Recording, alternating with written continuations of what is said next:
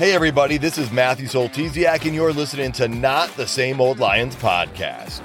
Using my sportscasting background, I speak with a variety of guests and interview key players to gain more insight on what makes this team go. As the Detroit Lions enter a new gritty era, we'll look beyond just the kneecaps when it comes to the analysis. Welcome to another episode. In this episode, we do an extra preview for this Detroit Lions Round 2 playoff game with the Tampa Bay Buccaneers. We look at the quarterback matchup.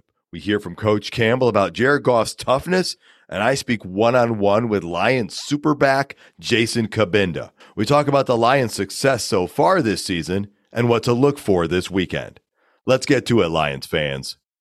This is Corey Schlesinger, and you are listening to Not the Same Old Lions podcast.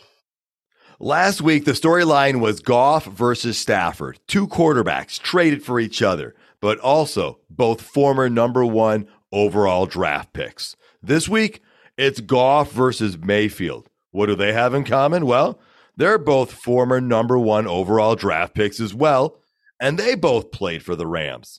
Now, their situations are a little different, but a common thing is both had to prove themselves again to new teams. Now, Jared Goff is once again going to be the key, and I personally believe Goff has been underappreciated in Detroit for a good amount of his time. But it seems that narrative might be changing based on the crowd welcoming Jared Goff with that chant last weekend. Now, Coach Campbell was asked about Jared Goff's toughness today, and he was asked if maybe that had been an underappreciated aspect of Goff. You know, for me, it'll always be, if you're an outsider, do you really understand just how resilient he is? I think sometimes that doesn't always, it's not always seen. His ability to bounce back from things that don't go well, I think, and I always felt this way about him. Now that I'm around him, you know, it's been 3 years, and I felt this early. Man, he's at his best when his back's against the wall, you know, and now it hasn't been against the wall, but he's doing well, you know. And I just think that's something that has always impressed me, you know. And man, when things don't look good and we're not moving the ball, or you have a couple of turnovers, and you feel like the world's kind of coming in on you. Man, he's really at his best. He comes out of that because he can look at it and he can take the coaching and he can look at himself and say, well, yeah, that's because of my footwork. That's because of it's simply that. It's not anything else. It's not, oh, well, he just can't play anymore. He's lost his mojo. No, it's my right foot. It's where I start with my eyes. It's my, and I think that's crucial. I think that's, he's very process oriented, and that's what pros do. That's how pros get better. That's how they play consistently, in this league. Well, the Lions have Goff and his superpower ability to bounce back. I mean, look no further than that Chicago Bears game at Detroit when the Lions had their backs against the wall, no margin for error, and he led them back to win that game. Now, the Lions are facing a Tampa Bay team much more dangerous than some realize. Baker missed some shots in that Week 6 game. I mean, he believes and his teammates believe that if a couple things had gone slightly differently, it would have been a whole different game. And coming off that thrashing of Philadelphia, their confidence is going to be right up there. Now, Baker Mayfield just had arguably the best season of his NFL career. 4,000 yards passing, 28 touchdown passes. Those are career highs. He had 10 interceptions. His quarterback rating was about a point off his career high, and his completion percentage this year of a 64.3%, that is a career high. So Coach Campbell was asked, what are the keys to success for the Lions defense against Baker Mayfield? 13. We got to find a way to squeeze this in on Baker. If you let him sit back there and play with rhythm in a hitch, it's dangerous because he will get it up to his guys and he's going to give them a chance to make a play. But Evans he's an issue. And our guys know that. We can't let him go off. You watch the New Orleans games from a couple of weeks ago. They're going, New Orleans kind of up, and then all of a sudden, under 2 minutes, man, 3 shot plays, bam, bam, bam, and just like that, they're back within a 1-score game possibly under 2 minutes with a chance to onside kick and get the ball back. I mean, so they're never out of this, even if you're able to do some things early because of those receivers and his ability to give them a chance to make a play on the ball. Now, as for an update on James Houston, he was activated from IR, but that doesn't mean he will play in the game. The Lions had to activate him by this weekend, or he wouldn't be eligible to play for the rest of the postseason. Coach Campbell said, Houston's gotten better every day. He is continually improving, but they still don't know about Houston this Sunday. So that's a wait and see. But the big takeaway for me is that the Lions think there's a chance, either this week or if they win next week, that Houston could make an impact. I mean, otherwise, they would not have cut Julian Okwara and activated James Houston. Now, up next, I was able to have a one-on-one interview with Detroit Lions Superback Jason Cabinda. We talk about the success of this season so far and what it's going to take to win this weekend.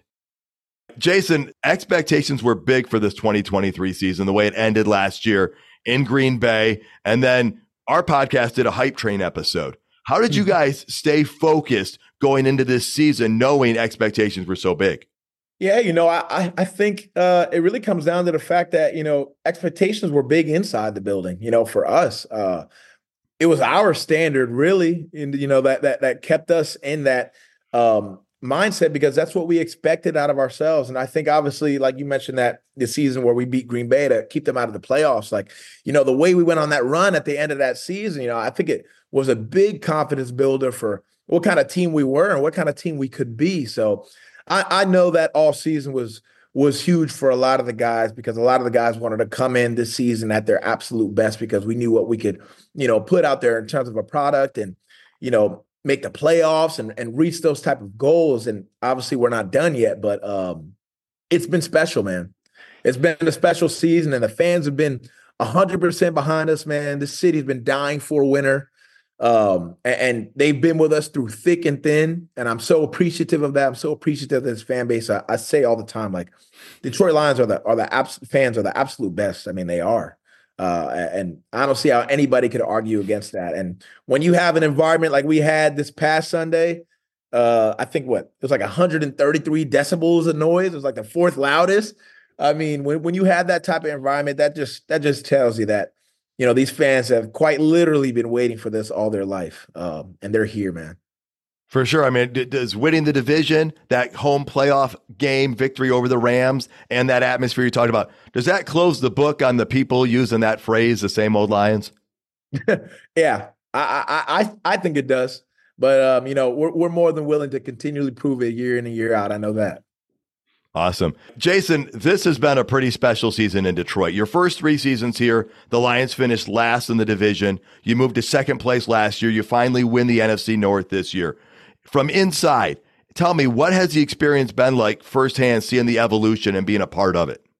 Man, I would say this. Number one is that it's been fun. Although, Dan is really, really big on accountability, doing the things that we need to do, doing things the right way, all of that stuff. But, at the same time, he really does a good job of finding a way to let everybody be themselves and to have fun in this building, which is something that I was not a part of the first couple of years that I was here in Detroit under Matty P. So I think for me to be able to have everybody working as hard as they can, but also find a way to be loose in moments where we can be loose, I think it's super important. I think this team is really close. I mean, we hang out with each other outside of the building, and that's really important. Obviously, we're around each other all day working, but it's important to, have dinners or, be able to go to another guy's house and spend time with their kids and that kind of stuff, because I think that's how you develop true chemistry and true trust.